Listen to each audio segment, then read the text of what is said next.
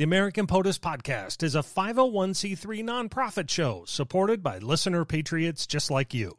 To help us keep the program going, please join others around the nation by considering a tax-deductible donation. You can make your contribution and see what exciting plans we have for new podcasts and other outreach programs at americanpotus.org. Thank you for your support, and we hope you enjoy this episode. On this episode of American POTUS, the leadership of George Washington. The British had left and the revolution was won, but the freedom that was fought so hard for was in danger of a mighty implosion. The 13 states were still thinking like 13 separate states. And if our new nation was to survive, it would take something special, someone special, to get the government on the right track. Politics, personalities, and personal agendas. Our nation's first POTUS uses his own power and prestige to fight through it all. The American Cincinnatus, George Washington. He's on this episode of American POTUS. I'm Scott Brunn. With the help of presidential scholar Alan Lowe, we're opening the book on the men who have held our nation's highest office. In each episode, we'll tap into our nationwide cabinet of historians, authors, experts, and others to reveal the most compelling moments from these extraordinary patriots. We're incredibly honored to have another Pulitzer Prize-winning author joining us here on American POTUS. Ed Larson is a professor of history and law at Pepperdine University. He's written or co-written 14 books and over 100 articles for a wide range of publications such as The Atlantic, Nature, Scientific American, and many, many others. There have been a lot of really terrific books written about our first POTUS, but his is certainly one of our favorites. It's titled The Return of George Washington, 1783 to 1789. We'll link to this title as well as the rest of Professor Larson's works on our website, americanpotus.com. Ed, we really appreciate you taking the time to join us to talk about our first POTUS. Welcome.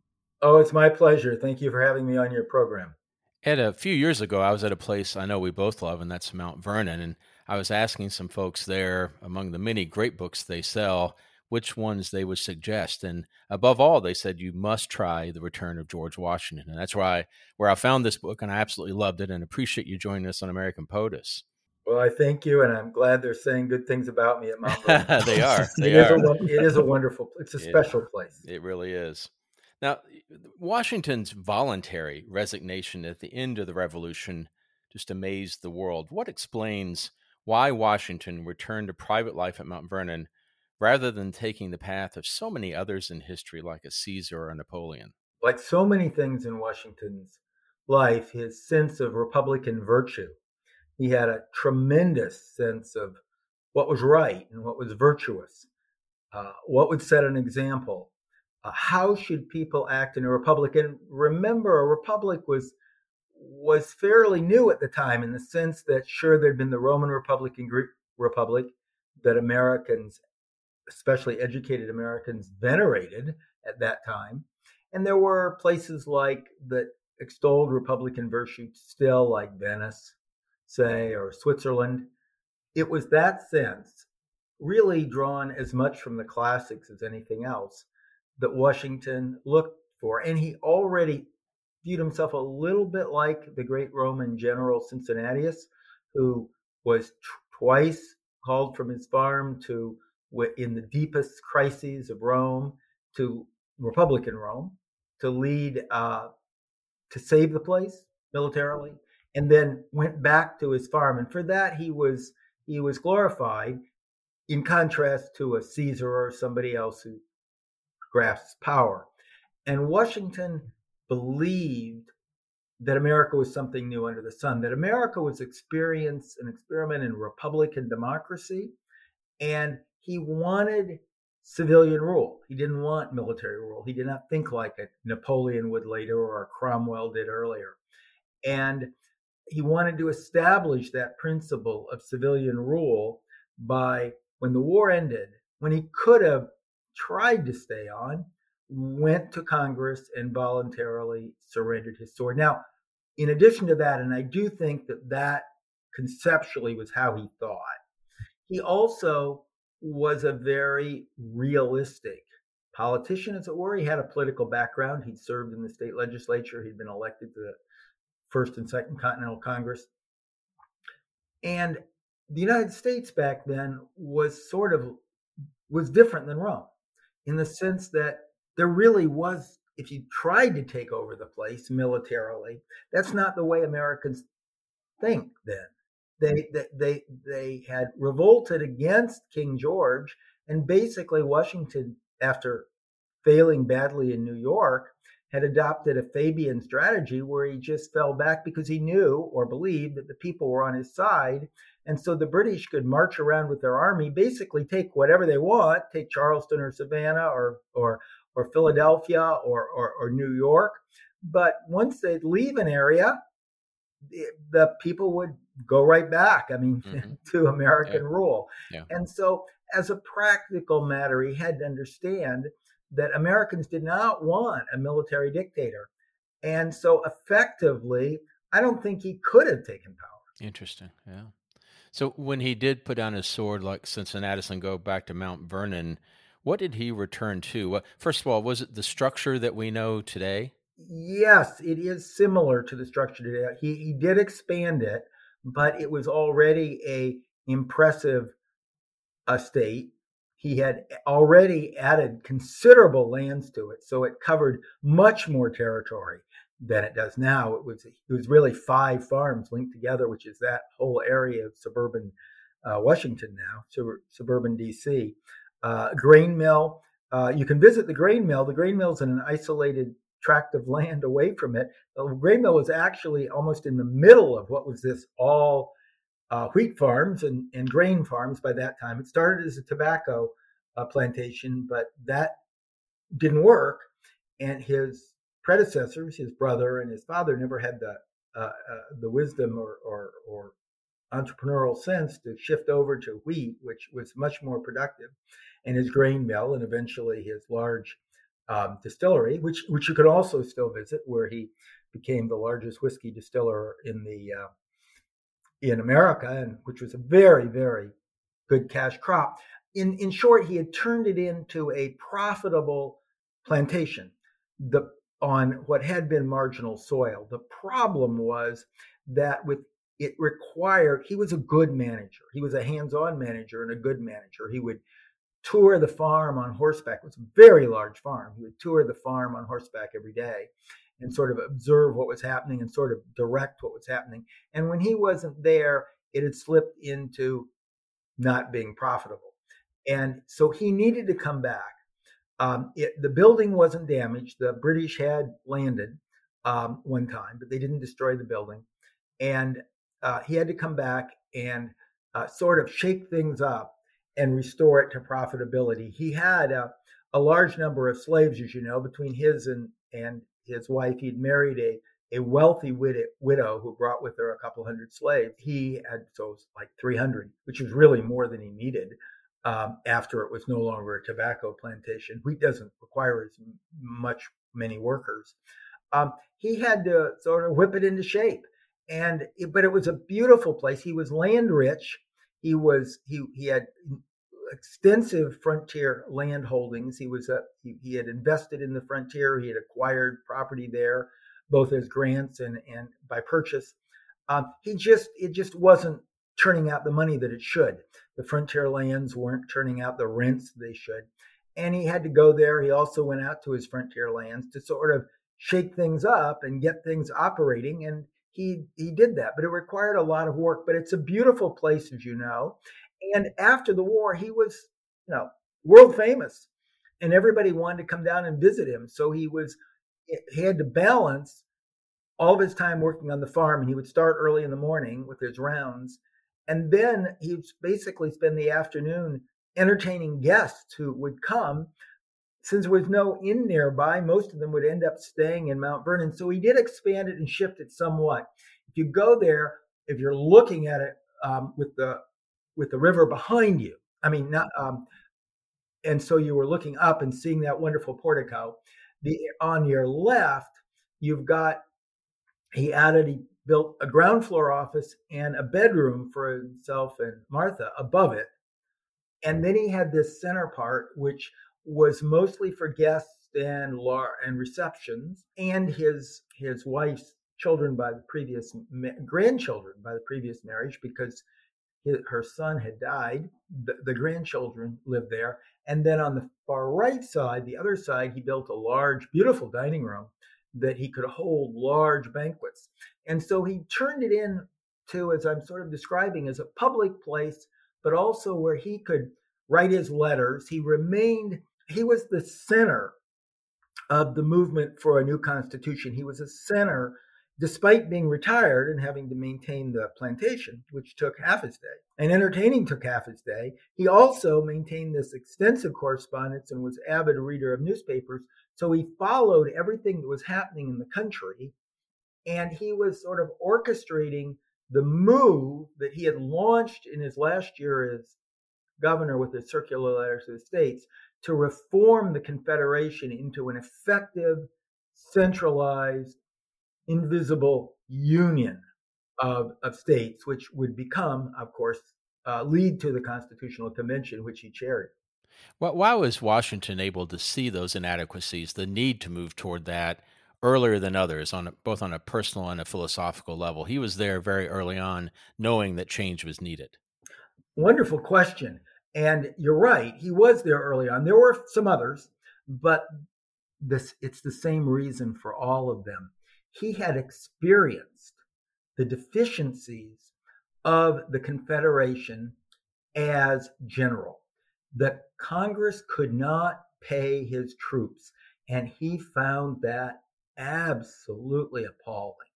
His troops, who were fighting and dying and sacrificing for the country, simply did not get paid for the last years of the war. There was no money to pay them because the government did not have the power to tax. They could only ask the states to give them money.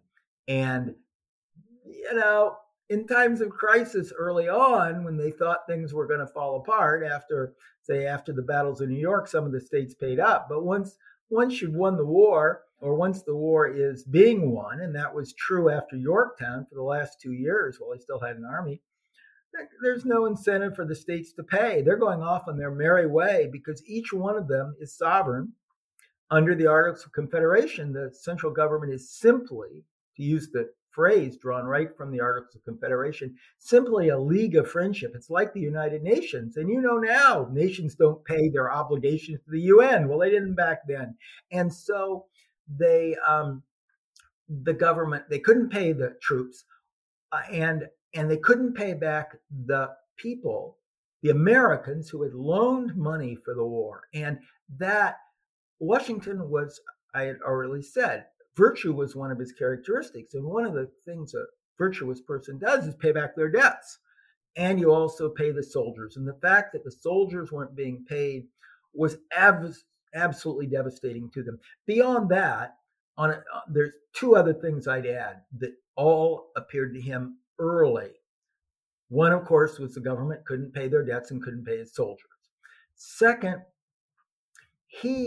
because of his massive wheat enterprise and his grain mills, he exported wheat throughout the colonies, even over to Europe and as far away as China.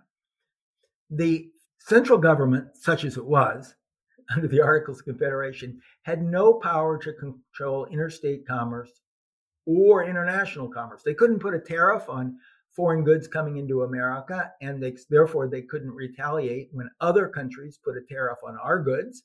So they couldn't control international commerce, but they couldn't even control interstate commerce, so that New York could put a tariff on anything coming in from Connecticut or New Jersey to New York Harbor, which they did to raise funds to basically export the taxes to pay for their state, making New York a very successful state. So if you couldn't trade freely, and when Washington tried to build a canal to carry goods from across the mountains down through the Potomac River Canal, it goes on the borderline between Maryland and Virginia. Well, the two states could impose different taxes. They had different money. They all produced their own money. How could you have interstate commerce? How could you have trade? The result was each state basically pulled itself in, and in the times of economic crisis during the 1780s, were like an island to themselves. And what Washington believed is you needed to grow the economy. You needed to make a national market economy, which of course was one of the two great legacies of his presidency, a national market economy under Hamilton's plan, so that you would create a free trade within the United States and therefore build national commerce, national enterprise, and also put on tariffs so you could raise money on foreign goods, keep out, develop therefore American products, America first, build up manufacturing by tariffs coming in from overseas, and also prevent other countries from imposing too big a tariffs on our exports. The third, and that was all clear, that all became clear during this Confederation period. And finally, as I mentioned, Washington took his first opportunity to go out to the frontier to visit his extensive land holdings on the Ohio River Valley on the other side of the Appalachians. Well, when he got there, it was nothing but trouble. Nobody cared what he did. The first place he went, his local agent had allegedly rented out the land, but was keeping all the amounts for himself. And he basically said, what can you do? How can you collect? There's no courts over here. You have no army over here. And then he went to his second place, and there were it had been occupied by a sort of a millennialist religious group. And they wouldn't pay him anything. They said, you're not here. God's given us the right to this land. And he couldn't get rid of them because there was no government west of even though it was American territory all the way to the Mississippi under the peace treaty with Britain, the United States didn't have an army because we couldn't afford one because we couldn't raise taxes. And then he tried to go to his third piece of property, the biggest one, further down on the Ohio River. And he was advised partway there, you can't go any further. The Native Americans are lying in wait for you. They're going to capture you.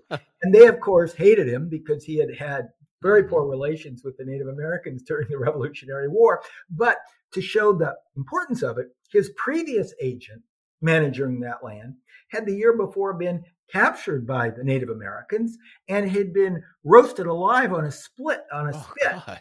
And with various parts of his body cut off until he died. And Washington didn't want any of that, but there was no army to protect him. And the Native Americans had reoccupied the land, as they had most of Georgia, and moved back into the Ohio country. So Washington had to go back, and he said, he believed deeply, as did many others like Franklin, that America's future was on the frontier. That what made America different was that Americans could always go west and get new land and therefore remain equal. It was a land of opportunity, unlike England, where you were trapped and you were born virtually a serf working on a large manor, and you had to keep doing that, or you were born, whatever your parents were, you were going to be. If your parent was king, you're going to become king. If your parent was a lord, you're going to be a lord. If your parent was a serf, you're going to be a serf. There's no opportunity because there's no. But what made America different was the frontier. Washington believed this. They believed instinctively in the frontier thesis. So, and remember, that's why one of the causes of the revolution, the proclamation of 1763, preventing the Americans from the colonialists from settling west of the Appalachian Mountains. And so Washington wanted to open the frontier, and you could only do it if you had a stronger central government that could raise taxes, have an army, and progressively open the frontier for settlement. No state could possibly have the power or even the willingness to invest in the frontier because it wasn't theirs. That the states had already turned over the land west of the Appalachians to the central government. So it wasn't, there's no way Virginia or Pennsylvania could open the frontier. So those three things, his immediate familiarity with the problem of repaying our debts and doing true justice, the problems of trade, interstate and international commerce, and defending America, opening the frontier, and of course defending the boundaries from the British in Canada and the Spanish in Florida. So these things he personally experienced. And for those reasons and others, but those would be the primary, he thought we needed a stronger national government. And every one of those three is what he tackles as president. What about his concern about internal dissent, especially the Shays Rebellion? How did that factor into that? Well, that was sort of the exclamation point up on the end of a long sentence. He was already fully committed to a stronger constitutional union. He had been ever since he wrote the circular letter to the states, way back when he was still general, before stepping down in 1783. The movement has already moved toward, he's basically been communicating with fellow thinking nationalists. The call has already gone out for a constitutional convention. And then Shays Rebellion happens. And Shays Rebellion is sort of the exclamation point. It underscored the need for all this, because here you had Army veterans, their land being taken away from them because of the deflation that hit Massachusetts, because of its inability to deal with foreign exports and the crisis caused by the economic collapse, which was largely due to the lack of a strong central government. And then they didn't have immediately the forces to put it down. And so in so many ways, he believed that a strong national government could address all the things that give to disorder, because he had been saying for 4 years that under the Confederation, the Union cannot hold. The Union will collapse, and we will have an anarchy from a laxity of government. To him, Shays Rebellion was just sort of the example that proved what he'd been arguing already. So as he made that move toward advocating for a strong national government, who were his allies, and what tools did they use, what weapons, to get us from that thought to the actual convention? Well, certainly locally, James Madison was an important ally. Washington was a big picture guy, a visionary. James Madison was a detail man. He worked wonders in committees. He was a manipulator. He was a political wonk, you'd say today. And so he could work out a lot of the details and the vision.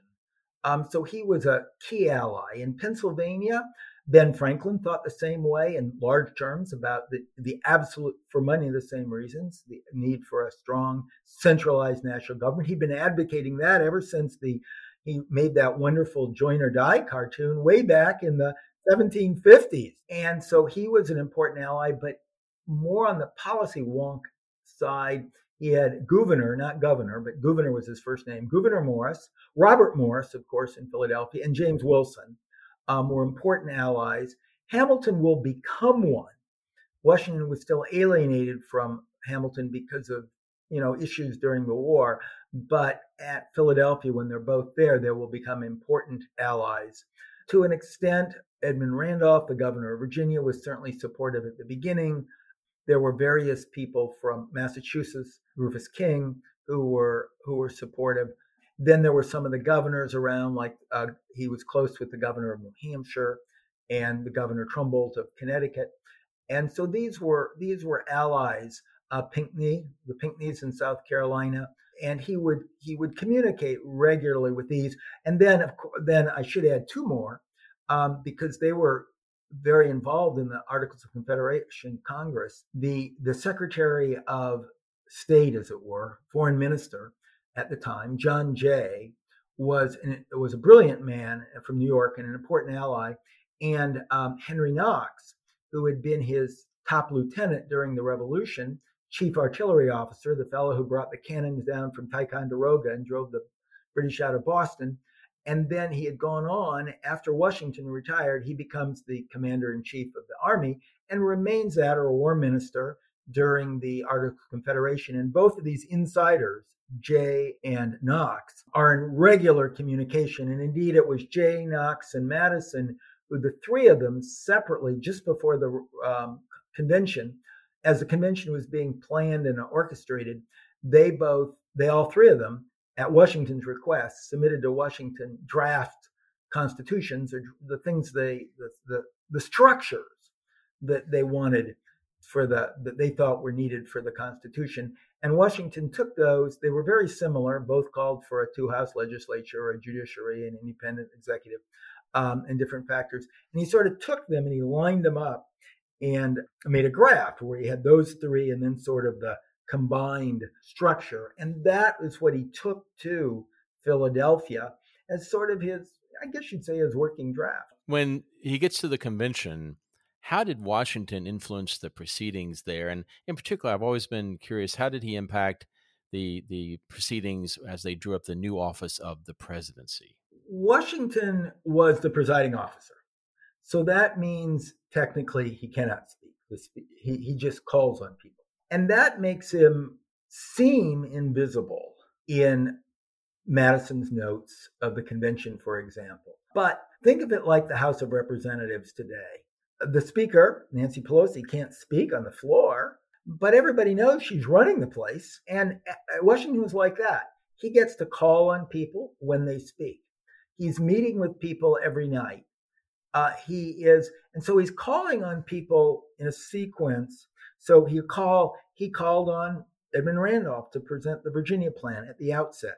He would call on Gouverneur Morris with this compromise when you needed to break a stalemate, or he would call on Ben Franklin, or he would call on Wilson. He had met with them. He constantly was talking with them. He was working with them before in the evening. He ate. He didn't stay off. He was staying at Robert Morris's house. He didn't stay there. He went and ate with the delegates at their inns or like City Tavern, which is still there in Philadelphia, and you can eat at. I recommend it. Washington did, and Washington ate here, you could say. Right. So, and so he was managing the affair. And when you look at the final product and you compare it with his circular letter to the states or his various statements before, he got everything he wanted. He wasn't a detail person, so he didn't care that much and was willing to compromise on things like, the exact structure of the Senate or something like the Electoral College. I mean, he didn't get into the weeds, but the big picture, it was his vision carried through and executed. So he orchestrated it basically behind the scenes and by who he put on committees and by when he called on people. And he did care. He always knew he would be the first president under it. And he wanted a strong presidency. And as one of the people there, Pierce Butler of South Carolina, said shortly afterward, we never would have created such a strong presidency because of all of our distrust of what the King George had done. We never would have created such a strong presidency, except we were sitting there during the convention, looking up at George Washington and knowing we could trust him with power. Well, we know that getting the Constitution written was just the first part of that battle. Then we had the ratification debates, and Washington played a large role in those as well. What can you tell us about that role he played? It was the same sort of role that he played at the convention in a way. It was a behind the scenes role. He would write letters. He would distribute particularly good essays or editorials. There were a lot of letter writers. There were a lot of essayists. And if he liked an essay, he would send it out to other newspapers and said, you should print this. Or when James Wilson gave a particularly good speech in Pennsylvania, he would distribute it. He urged Madison, Hamilton, and Jay to write a group of essays that became the Federalist Papers. He would also send letters of advice and encouragement if a convention seemed to be going off the rails. Like he gave sort of procedural advice to Benjamin Lincoln, who was a lead Federalist at the Massachusetts State Convention, which was a close one. He basically insisted that James Madison, who didn't like the public space, he insisted that he go to the Virginia Convention, that he run and get elected. And Madison didn't like to do that because he wasn't sort of a public person. Insisted that he go to the convention, get himself elected, go as a delegate to the convention, and then basically answer Patrick Henry, who violently opposed the new Constitution, basically answer Henry point for point. And that's a tough thing to do because Henry is a dogmatic, blustering, disorganized, but very emotional and powerful speaker. charismatic speaker, but it's shotgun. It's effective, but it's all over the place. And trying to cabin him down and answer him point by point is a real battle. But Madison does a remarkably good job of it. How he gets some help, for example, Washington sort of persuades Edmund Randolph, who finally broke off because he thought that at the convention he had offered the Virginia plan, but the Virginia plan had the president be picked by the legislature, sort of like Parliament does with the prime minister, or Canada or Germany, wherever that you have today. And that was the Virginia plan, and that's what Randolph liked. And then it moves to a separately chosen president with independent authority, and a lot of it, and that breaks Randolph off, so he doesn't support it in the end, as well as for other reasons as well. But that was probably the primary. He called the American presidency, even though he trusted Washington, he called the American presidency, as written in the Constitution at the convention, he called it the fetus of monarchy, and that it would lead that way, and he didn't like that. But he persuades Randolph, who was governor and would have been very influential, to flip sides. It's generally, a lot of people suspect that he offered Randolph to be attorney general if he would agree to shift sides. Of course, he does become attorney general, the first attorney general. But so he gets involved that deeply of encouraging individual people, working with John Marshall, for example, who was at the convention. So he works in different states. He sends letters. He especially is involved with Virginia, and everyone agrees, whether you're on his side, whether you're for a convention ratification or not. At the end, everyone agrees that the only reason the Constitution was ratified in Virginia was because of Washington. Monroe, who's the lead opponent, says that. So does some of the others. So does Benjamin Harrison, another lead opponent, former governor. And it was very close, just a few votes. But Washington turned the tide. He doesn't go himself because, first, everyone knows he's going to be president. It would look self-serving. It wouldn't have good optics. But also, Washington was not a debater. That was not his skill. He actually wasn't a very good public speaker. He was a good writer, and certainly with the help of aides, he turned out some amazing documents like his farewell speeches or his first inaugural. Beautiful, beautiful speeches and beautiful letters. But he wasn't a public speaker. Remember, his teeth. He couldn't even hardly open his mouth or his teeth would fall out. They were terrible dentures, and it was all anchored on one remaining tooth on the left side. So he really couldn't open his mouth and talk. He was a good conversationalist if he could sort of talk in his mumble and you could hear him close up. But so it would have been a disaster for him to be at the convention. And if one thing, there are many attributes of Washington, but the man had style. What did Adams once say about him? He was asked about Washington, and he just sort of tilted his head the way Adams always would. And he said, well, in Virginia, all geese are swans. And he was speaking about Washington. He also said of Washington that Washington, and Adams, was around a long time, and he involved with a lot of people. And he said that George Washington was the best political actor he ever saw. He just had this style, and it's not. He's better off presiding over a convention or being president than he wouldn't be good descending into the debate. He would be chewed to pieces by Patrick Henry, and so he stayed away. But he didn't really stay away. His tentacles were into every corner of the convention in Richmond, and they were involved elsewhere and in every state. If you read the newspapers, in every state, the argument for the Federalists were, well, of course you can trust this because it comes from Washington and Franklin. And those were the only two national heroes from the Revolution. They're the only two American heroes. They're the only two people known in every state. So those two, Franklin and Washington, had a national voice. And they were both for it. And if they were for it, people trusted the two of them. And they knew there was daylight. Washington would be, say, right of center, and Franklin slightly left of center.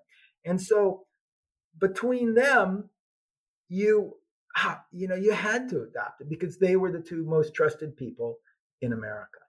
And Washington continued that work to get a favorable Congress as the government was put together. Absolutely. He very much wanted a Federalist-minded Congress because he believed that the anti-Federalists who came close to disrailing, I mean, the Constitution only passed by a few votes in Massachusetts and Virginia, and if it hadn't passed in those two, it would have definitely failed in New York. So there's 3 of the 4 biggest states, so we would never have had a country. But he's afraid that they're going to lie in wait and take over the Congress and derail things, and he's going to be president, so he wants the support of Congress. So he becomes very involved in recruiting people to run. Again, poor Madison, he absolutely insists on Madison run for Congress, and Patrick Henry is controlling the state, so Patrick Henry gerrymanders the state before Jerry ever gerrymandered right. Massachusetts. It should be called Harrymandering.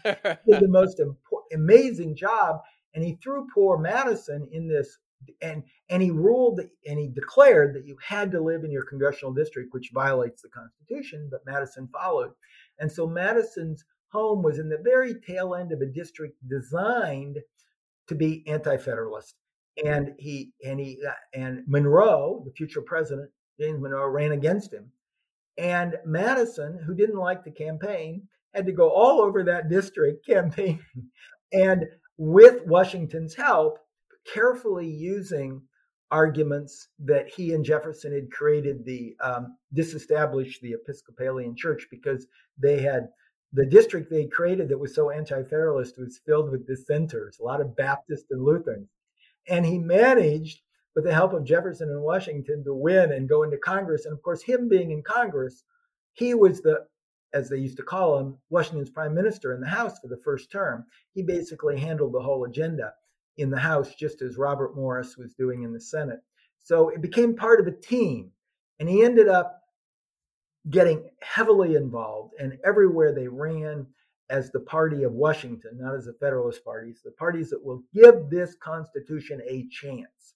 We will work with Washington. Washington, of course, everyone knew would be elected unanimously, and he was, but he wanted to make sure he had a friendly Congress, and he did. Not that there weren't opponents. I mean, you had people like Patrick Henry lying in wait, Richard Henry Lee. You certainly had anti-Federalists, but they didn't have control of either house. He really doesn't, effectively lose control. He actually has it, I'd say, for the first 6 years. It's only by that last year that he really begins to lose effective control of the legislature. And in that time, he's able to get what he wants. He gets a strong army, which he sends repeatedly in 3 successive invasions into the Ohio country. The first one leading in the greatest defeat ever suffered by an American army, but he sends another one, and he gets his protective tariffs, and he gets his Hamilton's bank plan, and he gets his national market economy.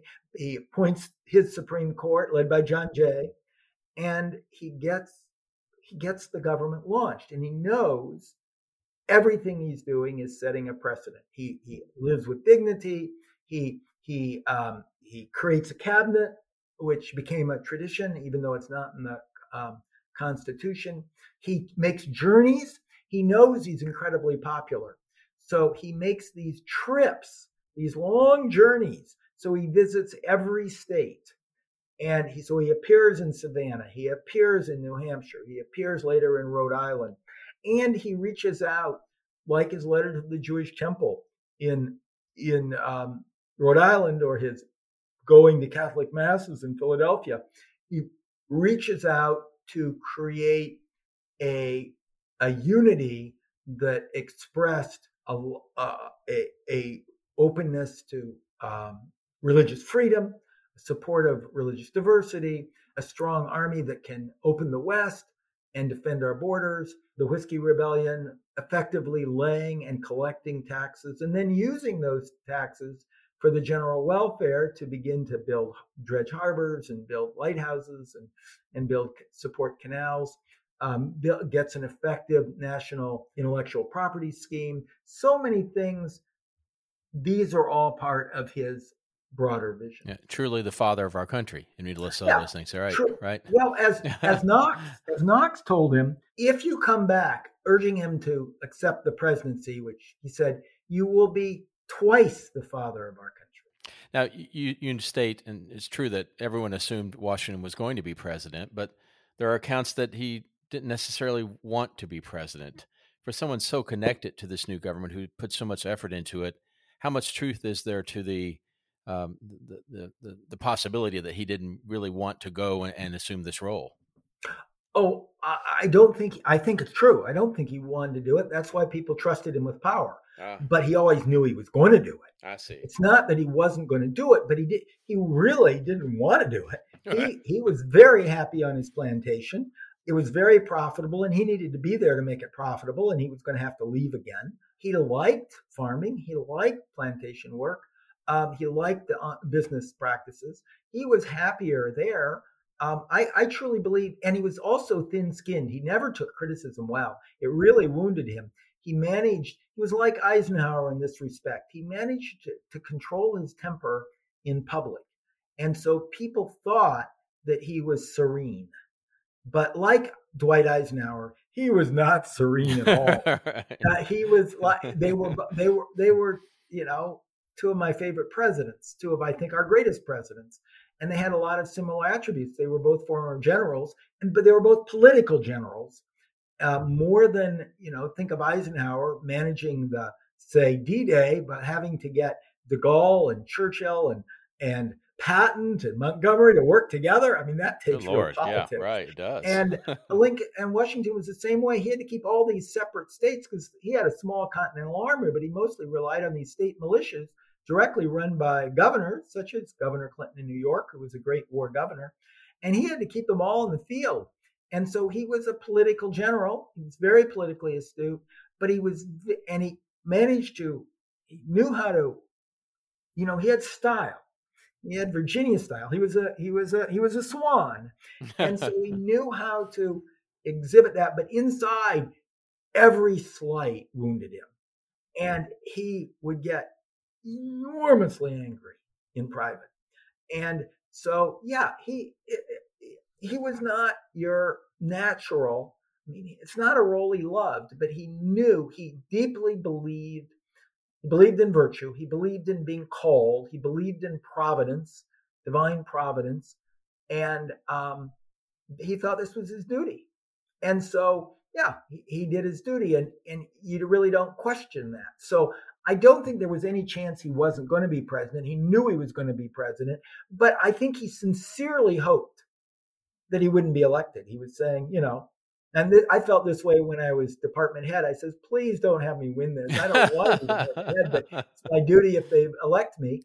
And I think he honestly felt the same way. He never had any real chance he was going to lose. He won unanimously, but he kept hoping that, if these anti-federalists organize a coup and I don't get the job, well, at least I dodged that bullet. And I do believe he felt that way. Wow. Now, you mentioned earlier his presidential journeys. His victory lap between election and inauguration up to New York was quite the journey too. Can you tell us about that journey and perhaps comment on how Washington's world and our country had changed since those very dark days of the Revolution? It was he didn't really know what to expect when he left, but he had basically announced his route. So unlike his trip back after leaving New York after the Revolution, people didn't know he was showing up in different towns as he was heading back to Annapolis and then Mount Vernon. And so only when he got there did they say, well, look who's here. And threw things together quickly for him. But here, everybody knew he was coming.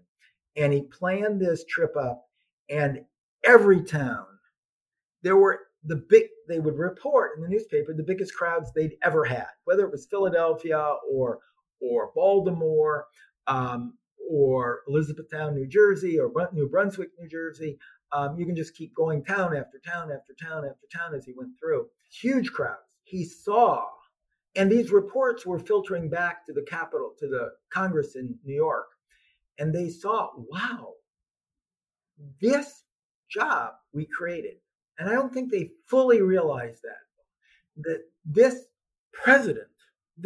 presidency, not just of Washington, but the role, is the visible manifestation of the unity of our country. Because all the senators represented states, all the members of Congress represented individual districts. But here, this person represented the whole country. And the whole country was turning out to want to see him, to cheer, to give him banquets, to give him gifts. They built ceremonial arches going into town. They built new bridges for him to cross. They had the bands out. They had little children tossing flowers. They had people in Roman togas greeting the Cincinnatians. I mean, it was something like no one in America had ever seen. And that sort of reaction, they realized that, well, as I said, this was the visible manifestation of our country. And so by the time he got to D.C., Congress realized this. And so on the fly, they started changing all their plans. They decided, we can't have his inauguration in the House chamber like we were going to do. We're going to have to do it on the balcony overlooking the largest square in New York City, which was packed, which literally thousands turned out. They were standing on roofs. They were looking out of every window. This is the largest square. People couldn't even move. As one person said, I could walk across the square on people's heads. It was so packed together. Wow. That's what one observer wrote. And he got up there, and the cheering was just amazing. So that's when he came up with the idea of then follow up with these other, because that one, which was almost a spontaneous event, unplanned spontaneous event. And so he plans these trips throughout the country. And of course, every president, beginning with Adams, follows up on that. They all journey around the country because they realize this is part of the role. This is part of the job. When there's a flood in Louisiana, I have to go down there. If there's if there's an important new factory going in or things, I got to go there. And now they have an airplane to do it. Washington had to go by carriage, and the man was not young. And so he was being carted all over the place on these presidential trips. Now, Scott, I don't want you to expect that kind of reception for American POTUS if we do a road trip. I don't want you to be disappointed. I expect golden chariots wherever. And togas, yes. Yeah, togas. Oh, when he sailed across from Elizabethtown to New York City, going into the thing, they had arranged a barge for him. That the best they could make it was like an Egyptian barge. They called it Cleopatra's barge, and it was all decked out and festooned, and it had a little canopy, and all the lead pilots for the boats in the harbor were oarsmen, and so it was like a Roman galley with these 12 oarsmen on either side rowing, and in it was. He was joined by, I think, John Jay and Knox in the ship. You wouldn't want to have Knox there. He'd sink the boat. But then a flotilla of boats followed it with the Congress and with officials and with public citizens. And from all the ships that's out there, they were firing their cannons. I mean, it was an amazing spectacle. Wow. Sailing into town. And literally, they called it Cleopatra's barge. Secret Service would have had a field day. They would have been all upset if they had been around back then. Yeah, there was no Secret Service at all. That is an amazing thing that Washington basically traveled. He traveled with aides, but he had no particular protection. And he didn't shake people's hands, but he'd bow to people. And so he'd meet people, and for 50 years you can read accounts of people who remember seeing Washington on one of his trips. And that was like the biggest event of their life. Washington Irving remembered it till he died, the great author who was named Washington Irving in honor of Washington, met him on the day of his inauguration, and the great man patted him on the head, and he never forgot it. Wow. Yeah, that would be so something. You're named Washington after me, and he patted him on the head.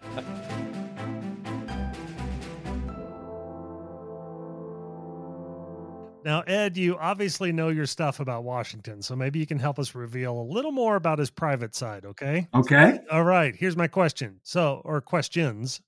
By all accounts, he was quite the socialite, as we've talked about a little bit, taking to the dance floor every chance he got. So what did he get out of dancing? Was he doing it for politically social reasons, or was he just a big flirt? Oh, I don't think you'd call it a flirt. Okay. Because he never seemed to be romantically interested in women at all. I don't even think his marriage was very romantic. Yeah. It was a working operation, working business partnership mostly. But he loved to dance. He absolutely loved to dance. He was very light on his feet, and he would dance. He loved to go to parties, and this had nothing. I don't think it had anything to do with politics, because it goes long before he's president, long before he's politically active. He used to have dances and balls at Mount Vernon. He used to go to them to other plantations in Virginia. I just think he liked to dance. He also loved to go to plays. He loved plays. He read plays. He Don Quixote was his favorite book, but he liked plays, and he loved to go to the theater. So I just think that's the sort of guy he was. He loved to dance, and he'd dance with, and then he would dance. Every lady wanted to dance with him. Oh, so sure. he would literally dance with every lady. It didn't matter what she looked like or how good she was on the floor. He made a point of dancing with every lady at a party. Well, it certainly sounds like the man had a lot on his mind, so maybe that was a good stress reliever for him. Certain hobbies he loved. He was an amazing equestrian. Yeah. So he loved to ride his horse, and he loved to dance. I mean, those were his favorite hobbies. Ed, best I can tell, there are 31 counties, 26 cities, 15 mountains, and countless schools, streets, and businesses named after Washington. So which do you think he would be most pleased with carrying his name? The capital city, the state of Washington, or the George Washington Bridge? Oh, I think the capital city. I mean, he laid it out for as long as he lived while Adams was president. He helped negotiate that they would move the capital. The capital was the federal city was intentionally plopped within a short ride of Mount Vernon. And he helped lay it out. He brought in the designer who had been, worked with him in the military. So I think certainly the capital, that's the one that he would think. I mean, I think he'd be happy with Washington State. I don't know if he cared much about a bridge, but I do think the capital. I do think the capital. So he was a strong, tall man at 6'3", somewhere around there. Very athletic, tremendous horseman, as you talked about. So was this a big deal in his day? Did people give him more respect because of his physical stature? I think so. He was a large man. He was a wide man. He wasn't like Abraham Lincoln, who was taller than him. Washington was 6'2", 6'3". We're not quite sure. He was very wide in the hips. He was sort of pear-shaped, which made him a good equestrian because he sat solidly on that saddle. And that gave him a size. He was head or half a head taller than most people. Could put him next to John Adams and it'd be especially striking. Yeah. He wasn't, Jefferson was as tall, basically. There were people that tall, but he stood out, and he was also substantial. And so I do think that gave him, he played on that. He dressed really sharply. He was a very fancy dresser, and he cared very much about his clothes and having his hair combed just right. He didn't wear a wig. That was just really his hair, and it was beautifully combed every day.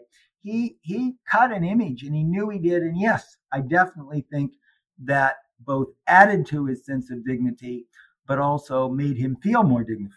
Finally, in just a sentence or two, can you sum up his very impressive presidency and, just as important, his exit from the presidency? Well, his exit was part and parcel of his presidency. It established traditions. He established the job. He made the job what it was. First, it was written for him. It was a script written for him, so it wouldn't be what it was like on paper, but for the fact that they were drawing up a play, if he liked to be an actor, drawing up a script for him, and then he fleshed it out. He served the full 8 years, 2 terms. He believed in rotation in office. He believed conceptually that people should serve and then step out of office, return to the citizenry. He deeply believed that. So he was able to practice it twice, first as general and then as president. And then he built the cabinet. He established the things he wanted. He began the opening of the Ohio country, the western frontier, also the southern frontier. He got the Hamilton Bank plan and the various plans to build a national market economy. He defended America's interests versus other countries to establish America's place. John Jay's treaty wasn't the greatest deal anybody ever saw, but certainly Pinckney's treaty with Spain was excellent in opening for opening the West. So he basically carried through on his agenda. He kept America at peace, which he thought was important. He established tradition that a president unilaterally can abrogate treaties by ending the alliance with France during after the French Revolution. Nobody really knew before that. Presidents had to, could only enter into treaties with the advice of the consent of the Senate. Do you need that to leave a treaty? He said, no, I'm just going to end this treaty with France to get us out of being pulled into the war between Spain and France, because he believes that America needs to remain independent, as it were, and not tied to foreign alliances. Where he fails, his biggest failure, and it was certainly his biggest regret, was that despite his best efforts to build a cabinet that included basically all constitutional viewpoints, he kept out the people who were far to the left or far to the right, like a Patrick Henry, out of the government. But he brought in everything from Jefferson to Hamilton, truly a team of rivals, if you look at who he brought into government and who he worked with, because he wanted a broad constitutional union. He did not believe in political parties. He thought they would be the bane of America. And yet they developed during his second term of office, and then went wild after he left office. And Adams, Hamilton on one side, and Jefferson and Madison on the other went at it. And that was his biggest regret. But I don't think any person could have avoided the inevitable development of a two-party system in America, simply because it's an unintended effect of the Constitution. And we all live in its shadow. What a fascinating conversation, Ed. What's next for you? Oh, I'm still back. Actually, I go back and forth because I have these books on Antarctic exploration and Shackleton, and I have books on science and religion and other areas. And so I tend to flip back and forth. Next one will be back in the Revolutionary era, exploring some issues in revolutionary rhetoric and the coming of the ideas that are generated out of the revolutionary rhetoric. I'll look forward to, won't directly involve the presidency per se, but I'll try to remember to send you a copy. Well, we'd love to see that. I have to say again how much I enjoyed this book, and really it brought Washington to focus so much more. I think a lot of us fall into the habit of seeing him as a bit of a monument, a Mount Rushmore complex, and seeing him work so hard for the Constitution, for the ratification, to put that government together, to be, as you showed, the father of the country. Really a great kind of in-depth perspective on a man in the arena, really doing his all to build this country. And I guess kind of a last question for you that's very unfair. He's often been called the indispensable man. If there had been no George Washington, could any of these other men that we see among the founders have done what he did? No, I don't think so. I think there were two indispensable men. We wouldn't have had either the revolution wouldn't have been successful, or the Constitution wouldn't have been pulled off without Washington and Franklin. Those were the two indispensable people. I think everybody else, was fungible. You could have replaced. I mean, some of them were very important, in Adams or Jefferson. Hamilton. I'm not trying to run them down, but they weren't at that level. In fact, they both recognized it. Jefferson told, when Franklin died, Jefferson said to Washington, there are only two of you. You two, everyone in America realizes, including myself, that there's you and Franklin, and then there's the rest of us. And that's Thomas Jefferson. And of course, Adams, who's always, catty and sort of, in everything he does, he makes virtually the same comment, but in his own nasty little way. He said, when this is all over, all anybody will remember is Ben Franklin threw down a lightning bolt and up popped George Washington and we were independent. And I think that there is truth in those comments. And those were from, people who you could arguably be number 2 and 3. Number 3 and 4. Well, Ed, thank you so much for joining us. We really appreciate it. We hope you had a good time here on American POTUS. I had a wonderful time, and I appreciate you very much for having me on. And if you ever see the right thing for me to do next, I'll come back on again. You have a standing invitation for sure. Thanks, Ed. Thank you so much, Ed. Thanks for listening to this episode of the American POTUS Podcast. We'd like to thank Pulitzer Prize winner and best-selling author Ed Larson for joining us on this episode about George Washington. More information on all of his terrific books can be found on AmericanPOTUS.com. If you have comments on this episode or ideas for future topics, you can easily send us a note on AmericanPOTUS.com, Facebook, or Twitter. We would also appreciate you taking the time to provide a positive rating and review on the player you're listening to right now. And if you're new to American POTUS, please check out the 50-plus episodes that are available on the playlist, covering the presidents and the presidency from the very beginning. Graphic design for American POTUS is by The Thought Bureau, an original music score by Jonathan Clark Music. Finally, it's our presidential last word from George Washington, quote, "Be courteous to all, but intimate with few, and let those be well tried before you give them your confidence."